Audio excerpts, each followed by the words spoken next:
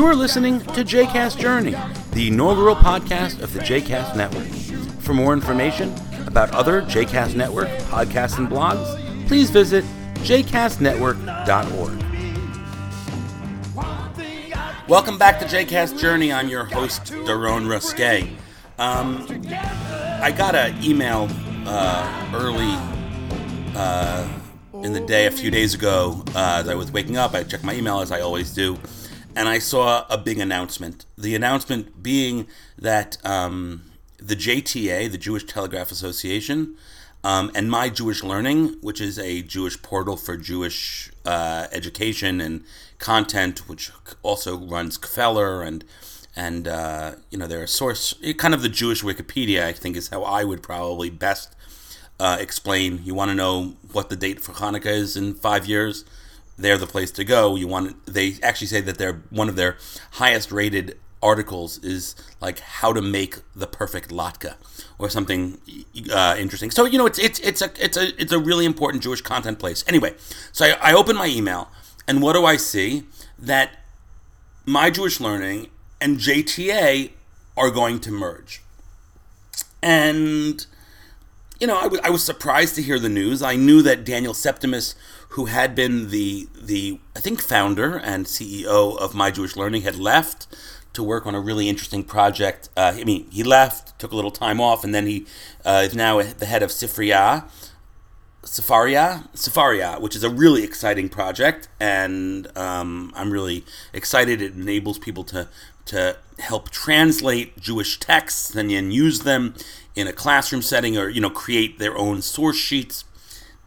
It's really an interesting group project where people are submitting content and alternate translations, and then people can use them in a relatively simple way, which is really cool. So he moved on for that, and I knew they were looking for somebody new to take on, and I think they decided that these two organizations could benefit from working more closely together. JTA already often would place, I wouldn't call it ads, but would put in all their daily emails kind of information about like interesting pieces that were in My Jewish Learning. So there was already cross-promotion and cross-pollination going on. It was still surprising that a news organization and a Jewish education organization kind of were merging in this way.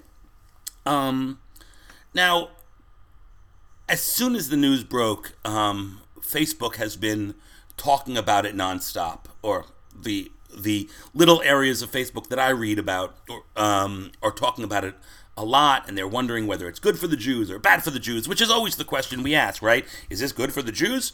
But more so, is this good for Jewish education? And what does this say about news gathering organizations? I mean, JTA, while has a website that people go to and supplies news articles for other Jewish websites, is primarily kind of a wire service. So, the New York Jewish Week may do an article on X, Y, or Z, but they don't have somebody in Israel that can cover Ariel Sharon's funeral, so they can pull, and I assume pay for, the JTA's article on the funeral or that type of a thing. And I mean, although the Jewish Week may actually have someone in Israel or a freelancer who would write for them directly, but many of the smaller papers will definitely use JTA as a wire service and does important work.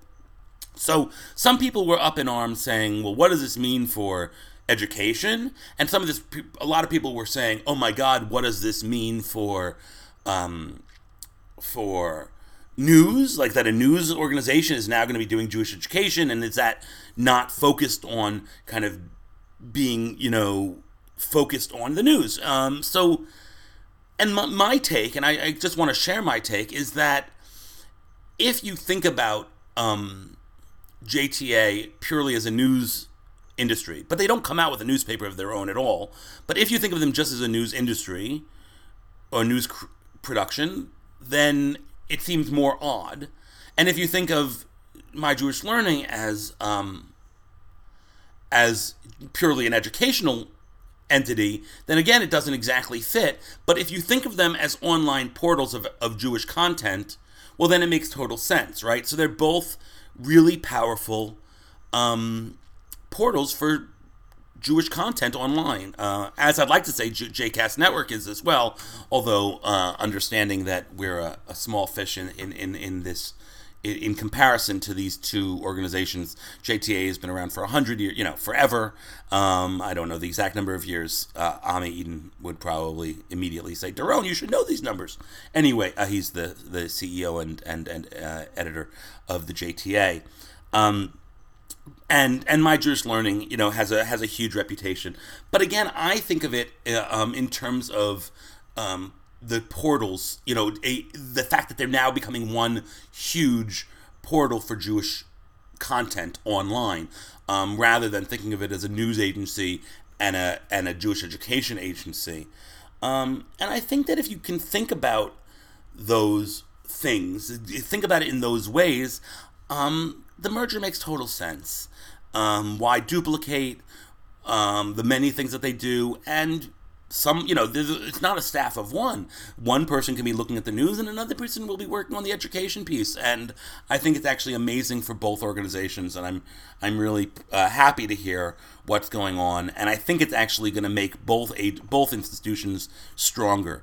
I wonder what you, my listener, and I really would love to hear from you, which is a stronger brand? Which has more brand recognition in your mind?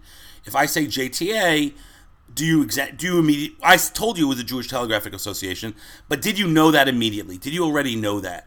And if I said, My Jewish Learning, would you immediately know what that is, or would you think, would you have to think about it or look about it? And which one has a better reputation? They haven't decided what they're going to call the new entity.